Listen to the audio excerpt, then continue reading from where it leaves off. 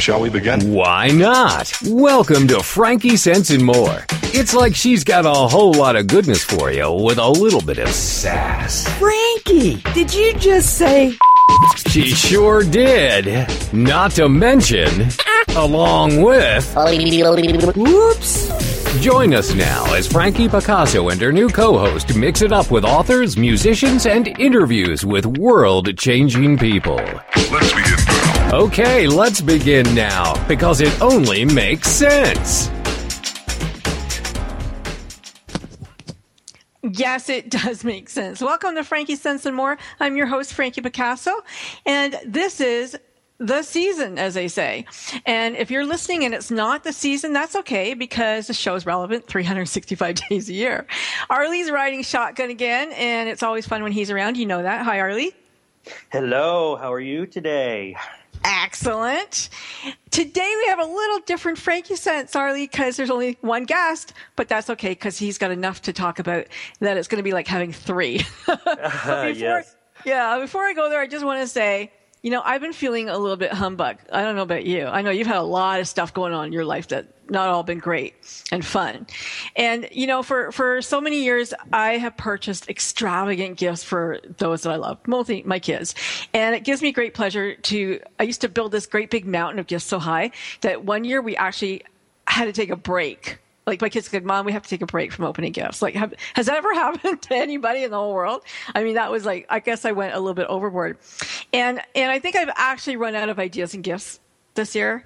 And short of buying anybody a house or a car, which, sorry kids, is not going to happen, there's really nothing anybody needs. And I think that's a really good thing because while I'm a big believer in that charity begins at home, I know there's nothing my family wants for. So my kids would be the first to say, let's see how we can give to others this year. And I just love that about them. And, you know, to be honest, there's no shortage of people in need, as you know, Arlie. And some are right here in my own city, while others are living in refugee camps around the world. Yesterday, you know, my daughter called and I said, what are you up to? She goes, I'm just dropping off clothes for street kids. And I thought, wow, I just love that. You know, as a member of the human race, and I talked about this last week, I believe that we do have an obligation to look out for one another. And I count myself really fortunate that my kids have big hearts and a desire to help other people. And, you know, one of my kids called and said, yeah, you know, I'm taking food to the SPCA, cleaning supplies, they need all kinds of stuff. And one went on a toy ride so that they could collect toys for kids in the hospital.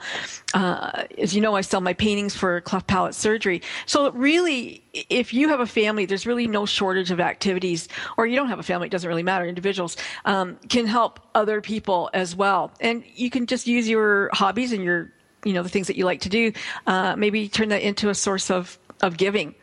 And I don't want to sound preachy, but I am a little bit worried this Christmas. Somebody already brought it up to me today, talking about the fear of the refugees, the Syrian refugees coming into the country. So I'm going to ask everyone to do one thing.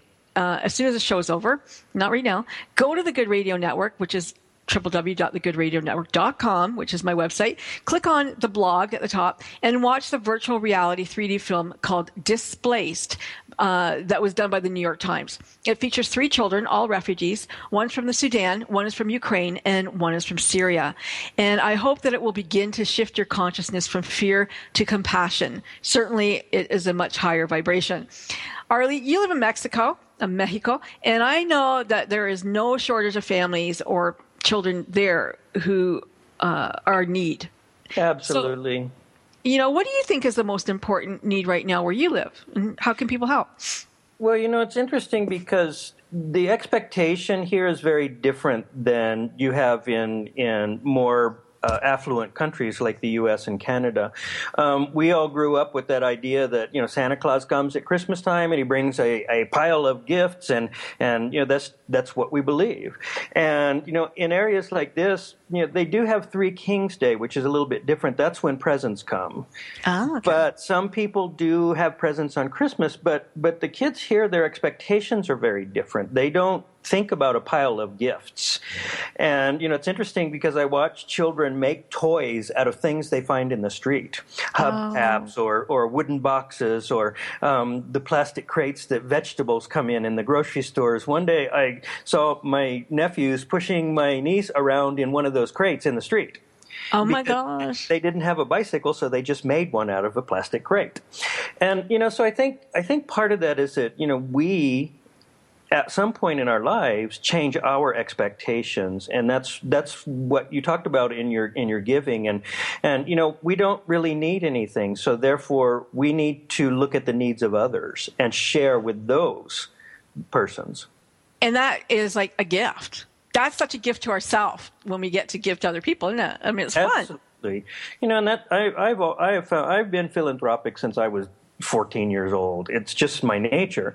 And I have always found that, the greatest joy that I get is watching kids, enjoying themselves or learning new processes. And I do a lot of creative projects with kids, teaching them how to make Christmas ornaments or how to, bake cookies and cakes and things like that because, to them, that's a life skill as well as a gift because the end result is the items that they've made or the cakes that they get to eat. Yeah. I can't help but think of the last time I was in Mexico, I guess it was a year ago, and it was at Christmas time. I had Christmas there, and we went to the mall, and we came out of the mall, and there was a gentleman standing by the car. And, he looked at us, and I looked at him, and he goes, "I watched your car." I go, "Okay." He goes, "No, I watched your car for you." I'm like, "Okay." And what he was saying was, "You have to give me money because I watched your car for you." So they actually made up their own job. Well, interestingly enough, I know you think that sounds unique, but in every parking lot, in every city in Mexico, you will find these older gentlemen who go around and they police the parking lots so that people don't break into your car, and then they help you back out and such. And everyone here knows that you give them 3 or 4 pesos or 5 pesos, whatever you want to give them. And it's just we do it as it's like tipping in a restaurant. Right. And unfortunately, there are places in the world where if you leave something in your car, it's going to get broken into and things will be gone. And this is sort of a deterrent. And the stores do not pay these people. It's a known thing and it's a given. And there are certain people that are allowed to do it. They ask the stores if they can do it. But, it's just an interesting phenomena. Like you said, it's like, okay, they're extorting pesos out of you because they watched your car. Yeah, it was kind of funny. But I do love that the baggers were senior citizens. The baggers in the grocery store are senior citizens, and they don't get paid. They're there for tips. Right. But it's a way to contribute to their family, and I think that's really sweet. I mean, let's face it, there's no old age pension happening, right? They're not getting a check from the government. Well, if you've had a formal position, a formal job, you've paid into the Social Security system, and they do have retirement. But if you were an independent contractor your whole life, or if you were a vendor on the streets for fruit juices or things like that, you don't pay into that system, so therefore there is no Social Security. So, and that's slowly changing. They're working on developing that system better. But here there really isn't a retirement. Your family takes care of you. Right. And the families are, like we've talked before on a show about how the families have to choose one child to go to school because they can't afford school for both. So if your family's looking after you and you're a senior citizen, chances are, everybody needs to help out a little bit. Absolutely. And so that idea of family and helping and everybody helping one another, is really bringing me back to where I said, I am my brother's keeper, globally. I do need to help my fellow human beings. And Frankie Sense and More is aligned with the global goals. If you haven't listened to the show before, you're going to know this again. We are aligned with the UN's global goals. Today, it's been a toss-up for me because I thought partnerships are sustainable goals. And I'll explain a bit more of that in a moment. But speaking of partnerships, I'm going to introduce our guest today, Brent Marchant, because he is somebody and you'll find out in a moment how he's all going to fit into this. He's a lifelong movie fan and a longtime student of metaphysics. And he was clever enough to blend his passion for both and author several books, including Get the Picture, Conscious Creation Goes to the Movies, and Consciously Created Cinema, The Movie Lover's Guide to the Law of Attraction, both of which are, provide reader-friendly looks at how the practice of conscious creation, also known as the Law of Attraction, is illustrated through film.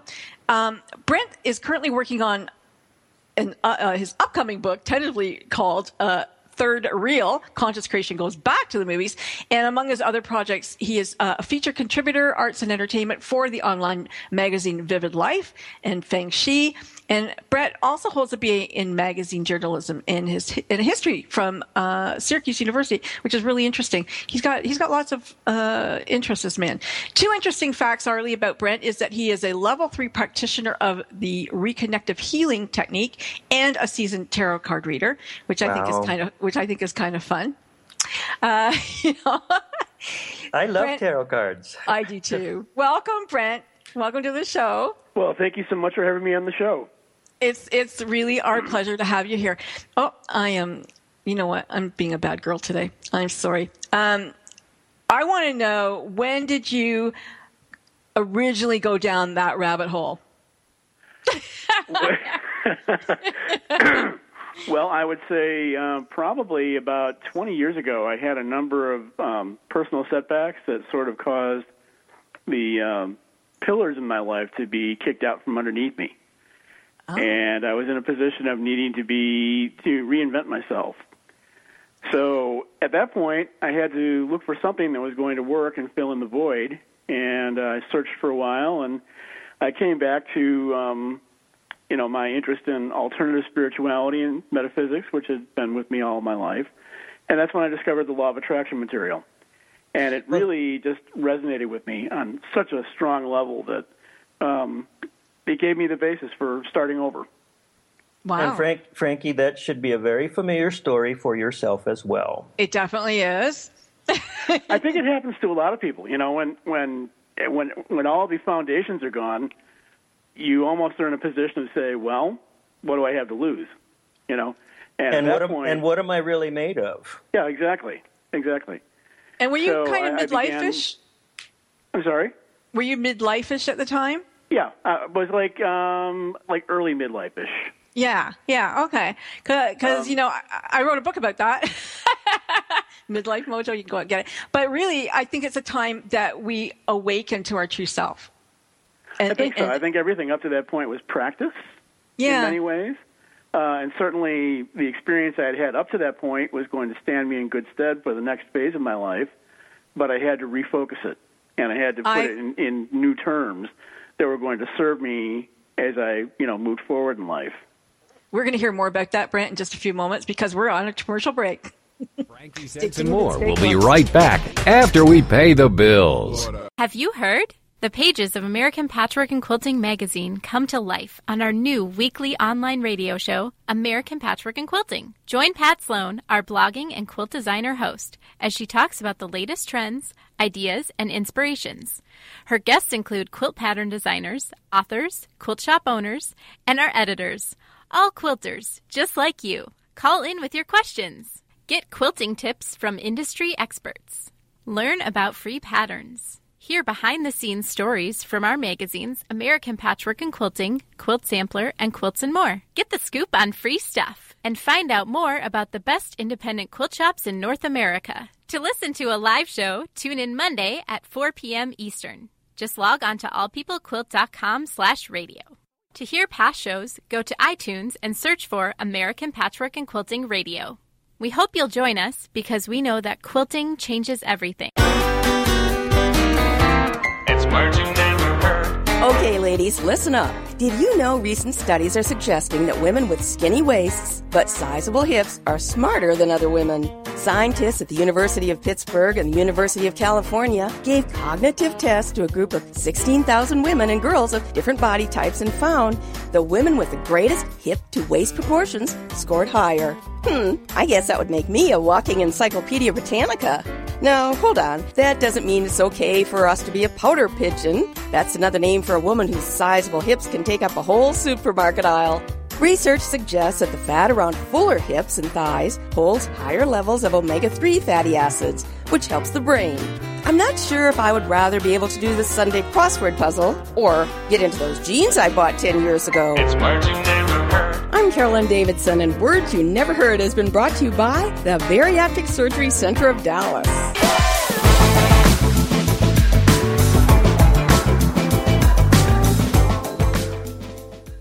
Hey, thanks for sticking around. We're back with Brent and Arlie, and Frankie's here too. Love having you. We were talking about recreation, consciously recreating ourselves into something new and different because, sometimes those foundations, they break apart and we have to build ourselves back up. And Brent, I just wanted to say that I mentioned at the top of the show that, our show is aligned with the UN's global goals and partnerships. And I think through your books and the reviews that you take us on this journey through, about the movies and stuff, it illustrates the principles of conscious creation and the law of attraction. And it really shows how we can manifest our reality and, through our thoughts, beliefs, and intentions. And what's really good about that today is, I think, as I mentioned, with the fear that's going on, is that we all have an opportunity to recreate the world the way that we want it. And if we do that together consciously, we can probably, rid that fear and just come back with compassion, as I was talking about. So let's see if we can't make that happen today, too. That'd be great. Well, absolutely. And really, the key in that is also to understand why it is that we're creating what we're creating in the first place. And that's really what conscious creation and the law of attraction are all about. They're designed to help us get a new understanding of what we're putting out so that we can clearly see why we're getting back what we do. And that's something I think that, in the early part of our life when we're just gaining our initial experience of living everyday existence and so forth, we don't really think about that. But when you're put in a position where you have your foundations knocked out and you have an opportunity to consciously rebuild, you start to take those considerations more seriously. You ask yourself, what exactly do I want to put into place, and how can I make that happen? And then you come to realize that, that really starts with me, with what I believe, what I intend, and so on, because that's going to come back to you in a direct reflection in the reality that you experience. Well, so that's really...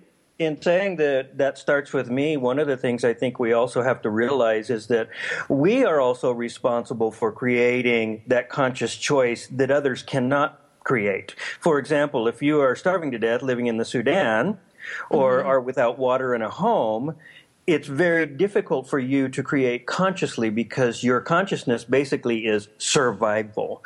So those of us that live in a way that we have that choice also need to take responsibility for those that can't. Yes. Agreed. Oh, absolutely. Yeah, and actually, it's in working to sort of cover your own bases first so that you can enable to help others later, that's a key step in this. An analogy I like to use is, when you get on a plane, they do the safety demonstration. Yeah. When they talk about, the oxygen mask routine, they say if it drops down, put yours on first and then assist others. Right. And you have to be able to look after yourself first. Yeah. I mean, you're not going to be of any use to anybody else if your own bases aren't covered in the first place. So that's important to understand. And it's not a selfish consideration. It's really a very practical means for you to be able to do what you're capable of doing for others. The good thing about having your foundations knocked out of you, because it's happened to me, is that you have an opportunity to really ask yourself some tough questions. And one of those big questions is my beliefs. What do I believe? And are they my own beliefs, or did they actually belong to somebody else? Because that's really important. Am I really afraid of spiders, or was that something that my mother was afraid of, and so therefore I am too? or everybody in my family, hates rich people, so I hate them too. But do I really? Do I really? And so when you have an opportunity to ask yourself about what you believe and change those beliefs, then you have a real opportunity to change your life.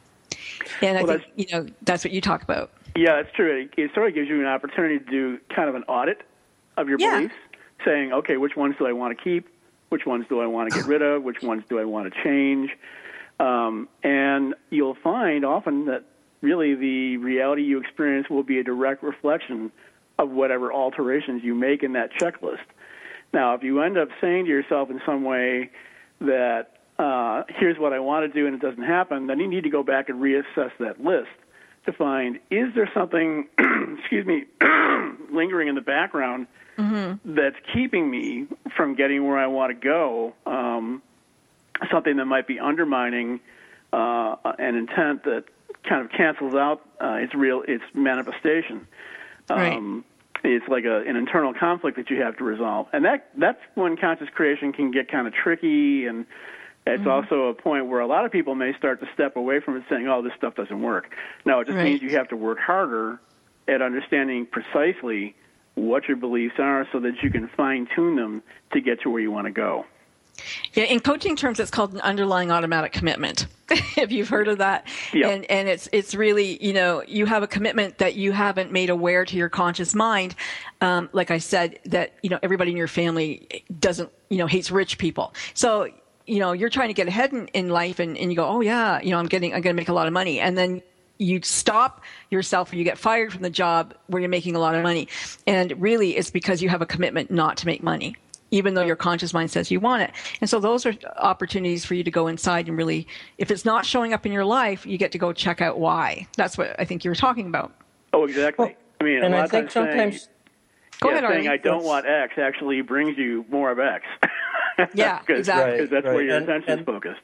That was what I was going to illustrate, is that, if in fact you don't make that conscious choice to make these changes, life will bring that change to you.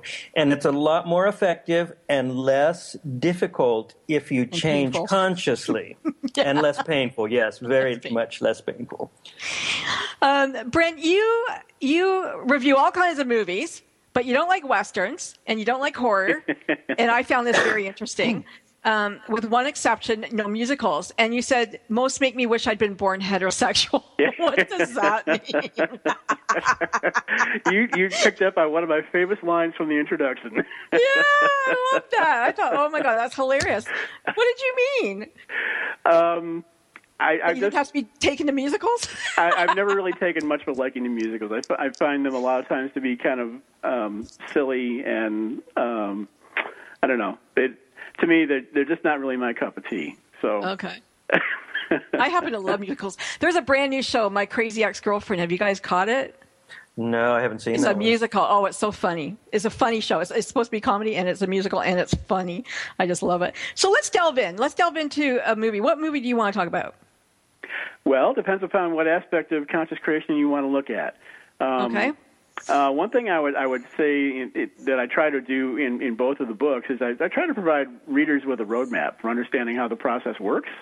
Okay. So I take them in both cases from a point where they know practically nothing about how the process works to a point where they can become proficient at it and moving them through all the different steps. So if we want to look, for example, at, say we're starting at the beginning, we don't know much about it. There's movies like Under the Tuscan Sun, which came out back about 10 years ago, and tells the story of a woman whose life falls apart and needs to start over. And she ends up making a number of decisions that seemingly don't make sense at the time, but actually are really exactly what she needs to be able to bring her what she wants for her life in the second half. It's almost the classic midlife crisis, which I coined metamorphosis. But she did that bull in the china shop thing. And through that process, she comes to understand herself, she comes to understand her beliefs, and she comes to understand why her reality unfolds the way it does. And that it sort of serves as a springboard then for her to be able to recreate her life in lots of other ways that best suit her. Now that's something that is like a springboard in the book for helping people understand how they can then tweak their own beliefs and intents to get to a point in their lives where their reality is much more in line with what they really want to achieve. Mm-hmm. And who doesn't want to be Diane Lane? Who doesn't want to live in a villa in Italy? Yeah, exactly. And be gorgeous. So, okay, we can understand that. We can see that. We have to ask ourselves questions. And she went from somebody who thought with her head to somebody who was responding to her instinct and her gut. And that's exactly where we really want to start to go in our life is to start listening to our internal voice. Or external, maybe. And trusting it. It's really hard to trust the unknown. Yes. Well, and when we work with our beliefs, too, we come to understand that they really arise from a combination of the influence of both our intellect and our intuition. And in the West, we're pretty good at covering the intellectual part, but we really don't have the intuition part down very well at all. And that's, I think, something that's beginning to emerge in the mass consciousness now more, that these seemingly irrational, irrelevant thoughts that pop into our head actually do have a meaning, and we need to recognize it and embrace it when we do, because it's going to lead us in the direction we need to go. So learning how to balance the intuition and the intellect in terms of how we form our beliefs is a key consideration in how to make conscious creation work. And there's a number of movies that address that particular concept, such as The Secret and What the Bleep Do We Know, both of which are documentaries of sorts, but also provide concrete, tangible examples of how to take these principles and apply them and, see the results of how they get used to create the reality that people experience as a result.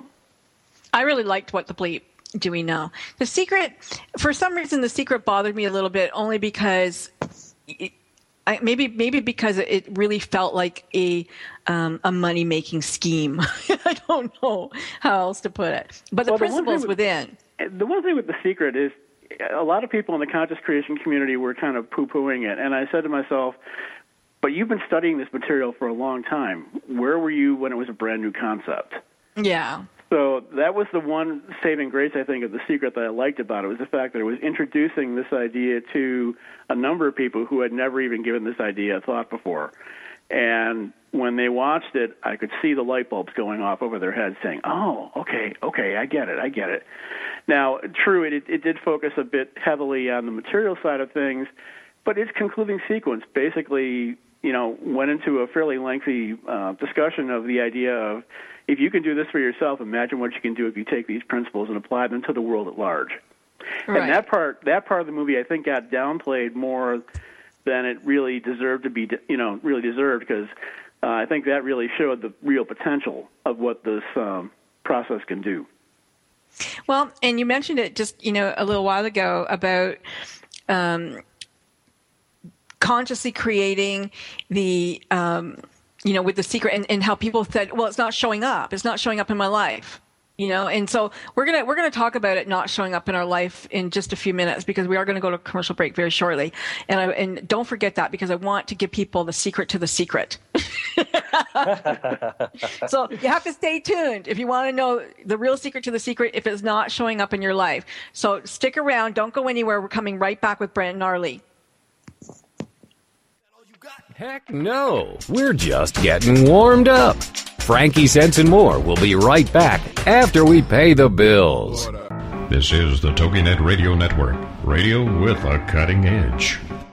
I am not the woman I used to be. I'm free with Minister Diane Jones. Monday nights at 10, 9 Central on TogiNet. This is your chance, ladies, to hear stories of hope and healing from someone who's been there. Someone who has fought back from the horrors of incest. Minister Diane's innocence was stolen from her in the land of alcoholism and mental illness, which led to her being emotionally, physically, and sexually abused by her parents. Yet in spite of this trauma, she has gone on to become a successful wife, mother, registered nurse, and minister of the gospel of Jesus Christ. I'm not the woman I used to be. I'm Free is a straight-up show to enlighten you and to lighten your load. Do not let the weight of this world or the things that have happened to you control your life. For more on the show and Diane and her book, The Story of Me, email her directly from her show page here on TogiNet. Then, join us for I'm Not the Woman I Used to Be. I'm Free with with Minister Diane Jones. Monday nights at 10, 9 Central on TogiNet.com.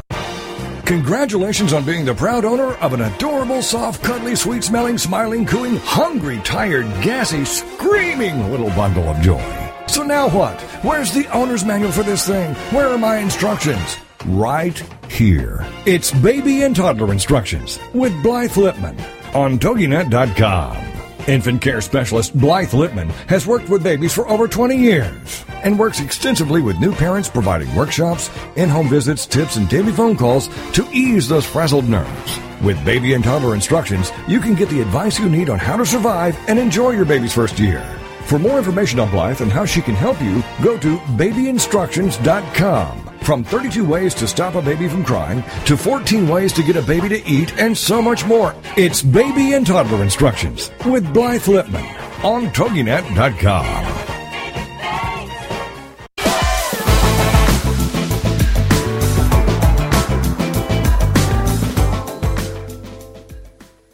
Well, hey, the gang's all here, and hopefully you are too. And we promised that we were going to give you the secret to the secret if the secret wasn't showing up in your life. So here goes. You talked about, Brent, about intention and how people give up too early if what they were, wanting and desiring wasn't showing up in their life. So let's talk about that a little bit, because one of the secrets, let's say, that I got from somebody was the idea that if you couldn't fully believe in that gratitude, like thank you for giving me my beautiful home when you don't have a home to live in, was hard for you. It was thank you for letting me be in the process of creating my home, and being in the process was the magic key for me. I'm in the process of doing this, and I could believe that wholeheartedly. And to echo that, I think one of the things I learned being an artist is that art or creation, consciousness, is not about the result. It's about the process. Good point, too. What do you have to say, Brent? Well, the other thing, too, is that I think in particular for a lot of people of the baby boom generation like myself, a lot of us were taught to believe growing up that you should be happy with what you got. Because a lot of us had Depression-era parents who often had very little available to them. So the idea of, be satisfied with what you got made it difficult, I think, at times for people of my generation to feel as though they were deserving of having these blessings. So understanding that it's okay to get these things, it might not seem like it should be that difficult a task, but it really was for many, because they were told, no, you shouldn't be getting this. We didn't have it, so you shouldn't have it too. Well, or every generation wanted to make give their children more than they had, and now it seems like our children are so entitled that we almost have to go backwards. That's true. And I think there's another consciousness that we're battling, and that is that consciousness of hoarding that is so prevalent in our generations now. In watching, we live in the most abundant world in history, and there are millions of people starving to death, and that's just unfathomable. And I think people, in a lot of ways, lose hope. They become frustrated. I agree with that. I think, the idea of abundance, and yet people live in such scarcity. In North America, they live with a scarcity point of view when there is so much abundance. And yet, if we went someplace where there was nothing and they got a quarter of what we have, they would feel like they were so blessed. Right. And, we talked about that not too long ago, my relationship here, and, the whole relationship with what value is. Well, let's talk about another movie. Well, to pick up on that point, actually, in the second book that I wrote, Consciously Created Cinema, I talk about a documentary called I Am, which came out a couple of years ago, and that really addresses the scarcity issue head on, because it illustrated through studies investigating the nature of how animals relate to one another, that humans are the only one who really have a fundamental belief that life exists on the basis of competition instead of cooperation. And yeah. I think that makes a big difference. It becomes almost a mantra that has pervaded the mass consciousness in terms of how we see the world. It's a belief. Well, if your beliefs create your reality, then you're going to create an existence that's fundamentally driven by the concept of competition instead of the concept of cooperation. And really, all we need to do is look at the animals, and they'll give us a much better example of how to live. Oh, wolves, man, like beautiful. One for all and all for one. And yet, you look at the way society is going right now, and there's certain religions that, have to make sure that they always have a 2-year supply of food because they believe the end is coming and that people are going to have to be survivalists and they're going to have to go underground and they're going to have to be able to make sure they got water for themselves and, make sure you got a shotgun because somebody might come after all your stuff. Instead of the idea of, I'll share with everybody. No, this is ours. You go get yours. That makes me recall the air raid bunkers that were being built in the 50s when I was a kid, and I just thought that was such an amazing phenomenon that people really felt that they were going to be annihilated at any moment. Yes. And most of us grew up with the Cuban Missile Crisis, and I think that's the first time we ever really felt we were endangered. But being young as I was, it affected me differently than it did my parents. My parents then became fundamentally afraid of life. Oh, yeah. It's funny you should mention that because I was really quite a young lad when that happened myself, and I remembered everyone around me being very, very worried and very, very concerned. And I just had this fundamental feeling at the time that, don't worry, it's going to be fine. And a lot of people looked at me, well, he's just a naive child, what does he know? But I genuinely believe that we would come through that. And I think that's something that we need to do, we need to embrace as a belief for the world today that we can get through this. We need to make a few changes. We need to do things a little differently, but, let's change those beliefs. Let's get out there and recreate the world in so that it takes into account the things that we really do want to achieve. I agree. Yeah, and I think we need to sometimes stop being so serious about things, because I think that's where a lot of the fear comes in, is the seriousness. And an example of that is talking about, we were in the Cuban Missile Crisis, the potential of annihilating total the Earth with these huge firebombs, but yet they told you to get under a wooden desk and it would save you. and if you look at the profundity of those two things juxtaposed, it really gives you a sense of better standing about not being afraid. And we all know those desks really would have done their job of protecting us too. So I want to make sure that we talk about a few movies that we should be watching this Christmas season. Not necessarily Christmas movies, but movies that people are going to enjoy and make them feel better and get rid of the fear. Because I think that, as you're going to spend time with your family, there are going to be moments of downtime that you're going to want to sit in front of, just veg and watch something nourishing for your soul. Let's do that. Something with an upbeat note to it. Yeah. Well, I think a prime example of that is the Christmas classic, It's a Wonderful Life. I mean, it's just such a perfect example of somebody coming to understand the contribution that he makes to the world, and that it really is, living in joy and living in abundance. All he really needs to do is become aware of it.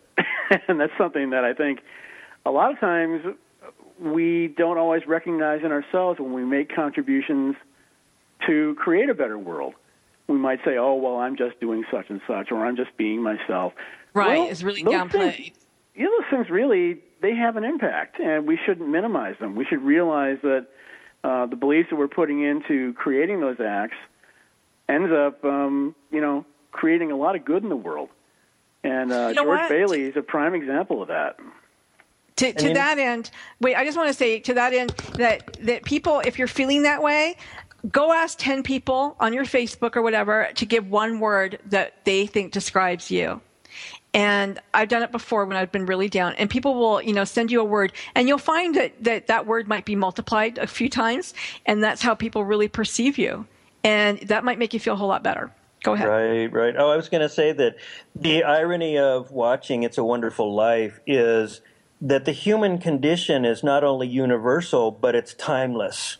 Mm-hmm. And that condition, we are still facing the same dilemmas, the same ideas that they were. And what is this movie, over 50 years old now? Right. And I think that should give us a connection to not only our consciousness, but our humanity.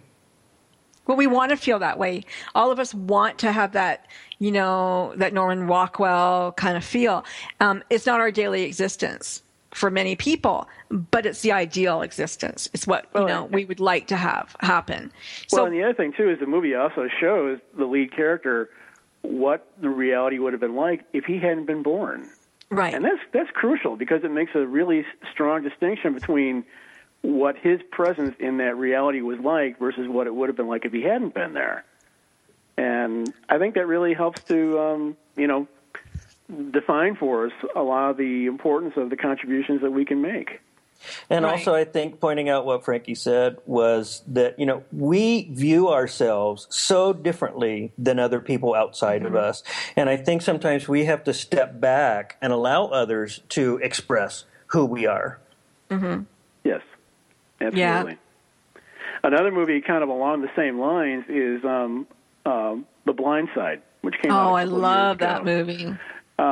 Telling the story of a mother who just opens her home up to a homeless kid and totally changes his life. And in many ways, she thinks nothing of it, but she sets such a shining example for the rest of us. It's not a holiday movie per se, but it came out the holidays and it's got some holiday scenes in it, so it makes a really good choice for this time of year as well. Well, and I think it's very timely with the refugee issue that's going on. Yeah.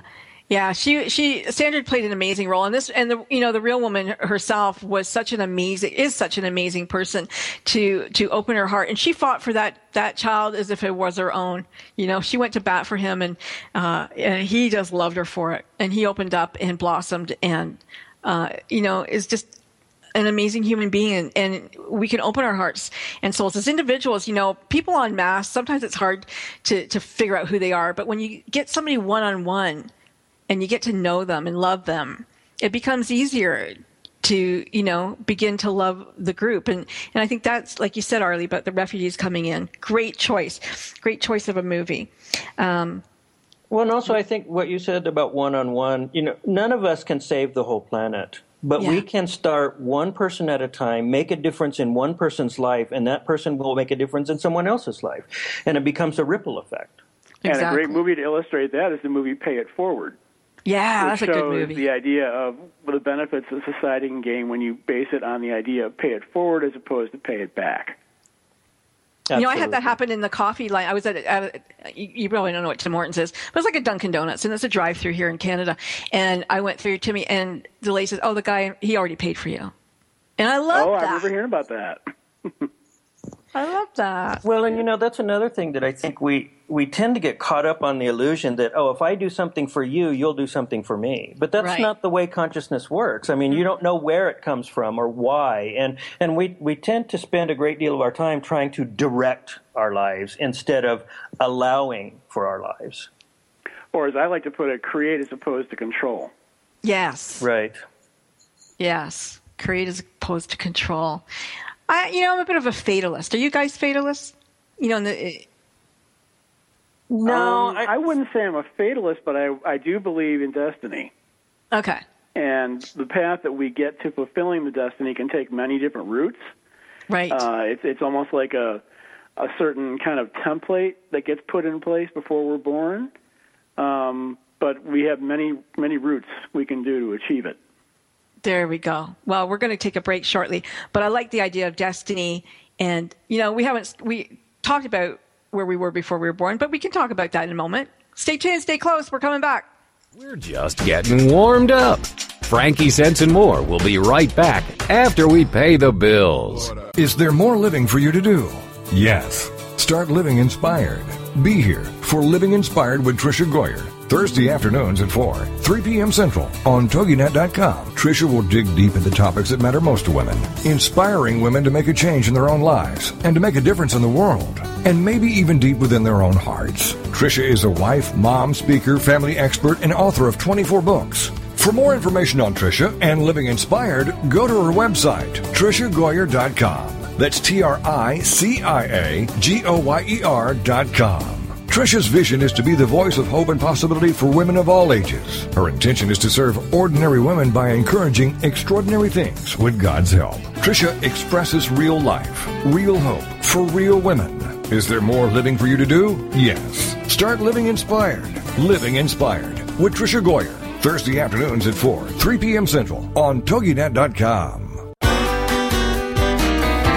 It's words you never heard. The word perfume comes from the Latin perfumum, which means through smoke. Eau de Cologne comes from the name of a town in Germany where this type of perfume originated. The French say the only reason to wear perfume is to attract the opposite sex. Oh, and never ask a French woman what scent she wears, as they prefer to keep it hugger-mugger or secret. Perfumes are generally made from bits and bats of different materials that have unique scents. You know, if women are trying to attract men, why do we wear perfume that smells like flowers? I think we'd get more guys if we smelled like bacon. The best advice for applying perfume is just a dabble do. What's a word for a trifling amount?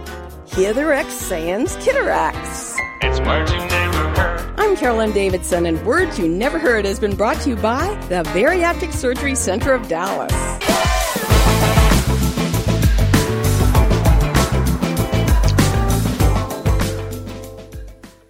Hello. Thanks for sticking around.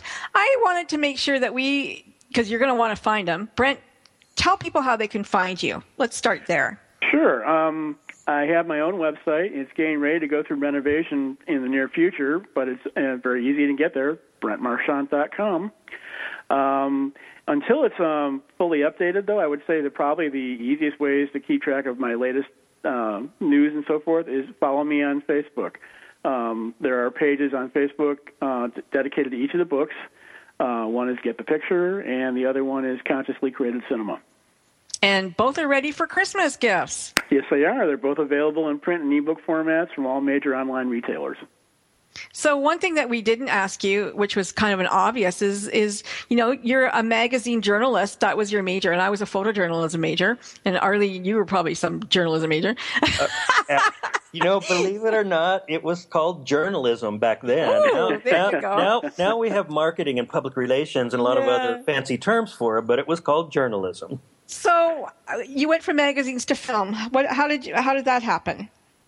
Well, I mean, I've been a fan of the movies ever since I was a kid. And when I was in college, I ended up writing some film reviews for my college newspaper, and have always taken a strong interest in it.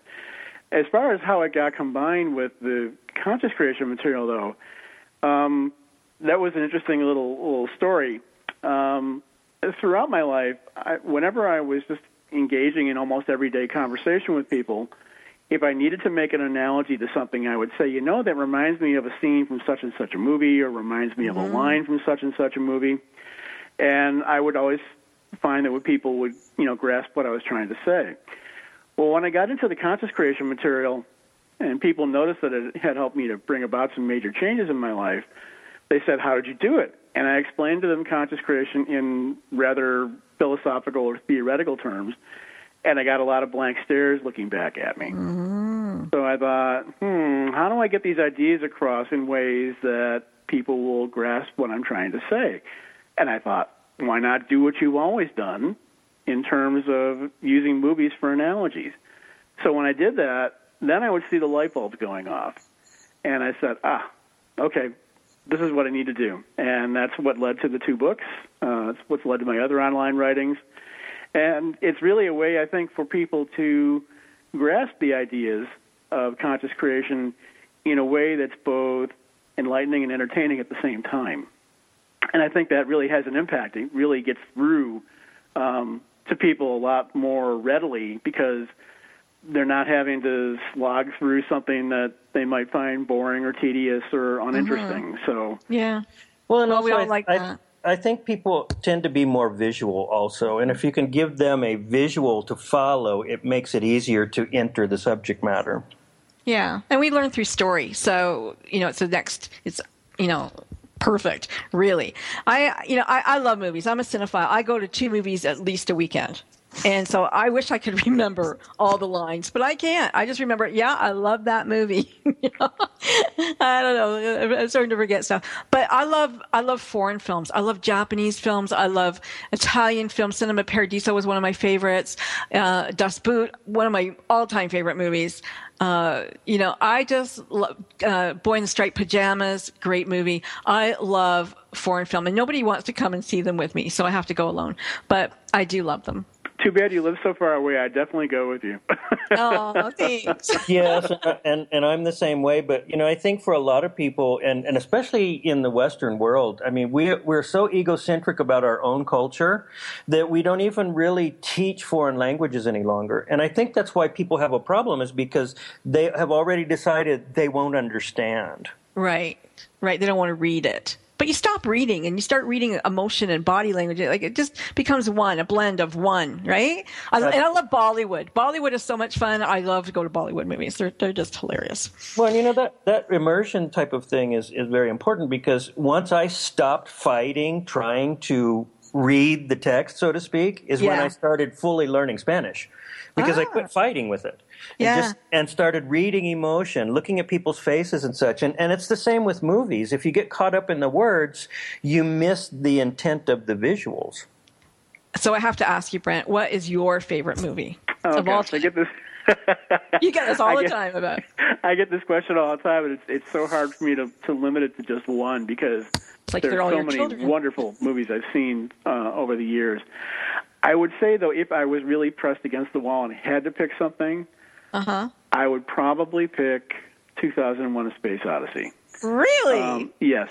Not only because of the story, but also because of the quantum leap in filmmaking that it represented. At the time that it was released, a lot of people, again, they kind of looked at it with blank stares. But I remember when it was released. But in terms of the artistry involved, in terms of the special effects, in terms of the way a story is told, it really revolutionized movie making in a lot of ways. And it's a benchmark, I think, that's very difficult for anybody to try and replicate or live up to these days. But it sent filmmaking off into so many new directions that it hadn't been in previously, that it really it kind of like threw the doors open and took the lid off things, saying there's so many other ways of exploring stories and telling them through film that hadn't been tried before, that it's okay to do it now, because this movie proved that you can do it. Well, if you're listening and you're at home and you want to see Space Odyssey, 2001 Space Odyssey, you should resurrect it. It is an oldie and apparently a goodie, according to Brent. Yes. Arlie, what's your favorite movie of all time? I'm with Brent. I tend to fluctuate, and it's hard to choose one. But if I had to choose, it would be between Nightmare Before Christmas, Tim Burton. Yeah, I love Tim Burton. And Eraserhead, because I love David Lynch. And the reason is not because, I mean, both of which are a little bit of an odd sort of film. But for me, from a filmmaking perspective, they were both brilliantly done, and they're both excellent storytellers. Wow. You guys. Yes, we're out there, aren't we? You guys are out there. well, what's yours, Frankie? I mean, we'll turn the tables and ask you, what's your favorite movie? Oh, you know what? I don't know. I've seen too many movies like you guys. It's really hard to pick one. Really hard to pick one. I could pick one of the moment. Like Life of Pi, that blew me away. It really, really blew me away.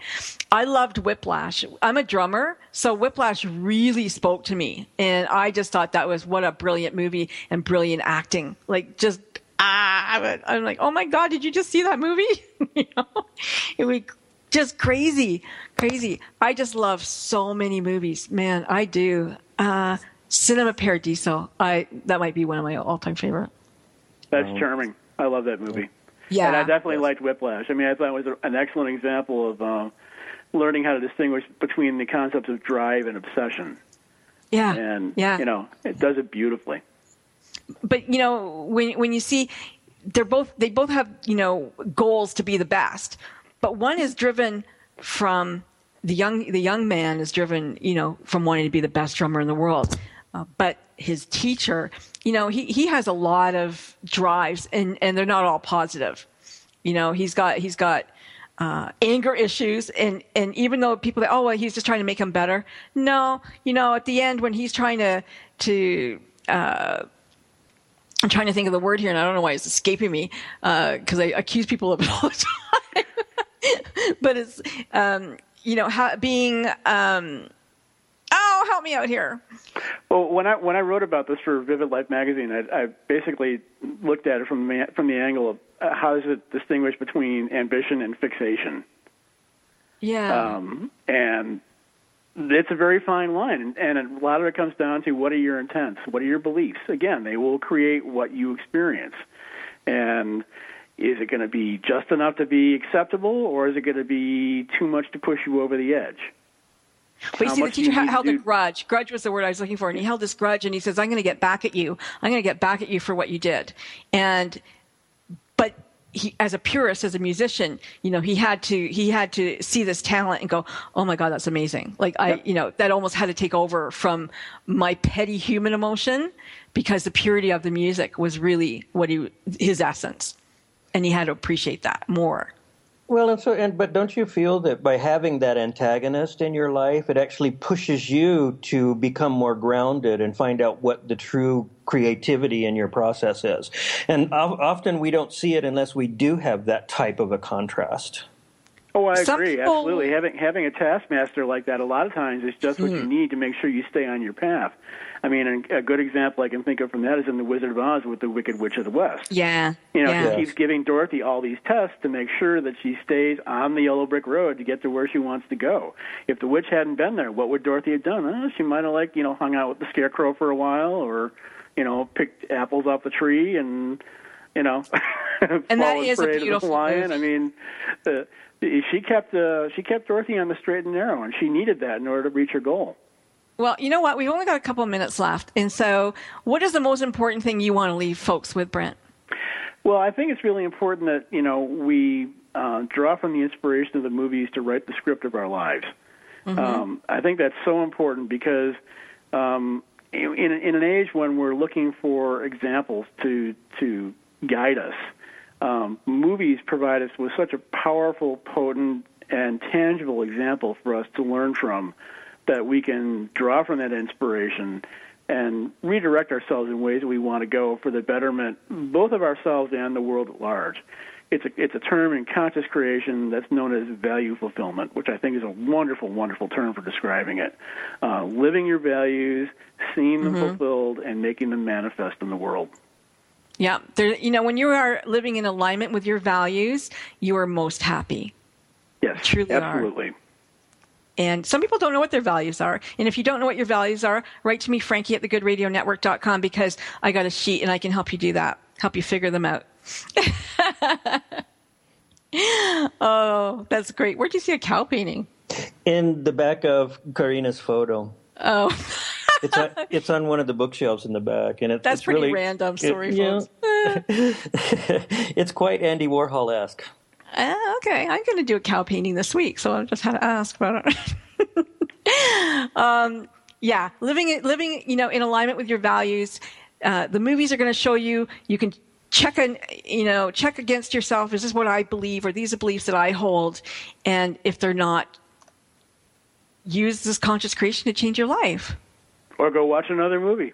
Go watch another movie and get the life that you do like. Right? That works for me. Brent Marchant has been my guest. Arlika Ray and Roberts, you have been my co-host. Amazing. Karina is our producer today. I'm Frankie Picasso, your host of Frankie Sense and More. Thank you so much for joining me. And we will be back here next week. That is a promise. Say goodbye, Thanks, boys. Brent. Oh, my pleasure. Thank you. And as always, thank you. It was great, Frankie. Thank you all. And I said it would go fast. It does. It always does. Hit Rash Production.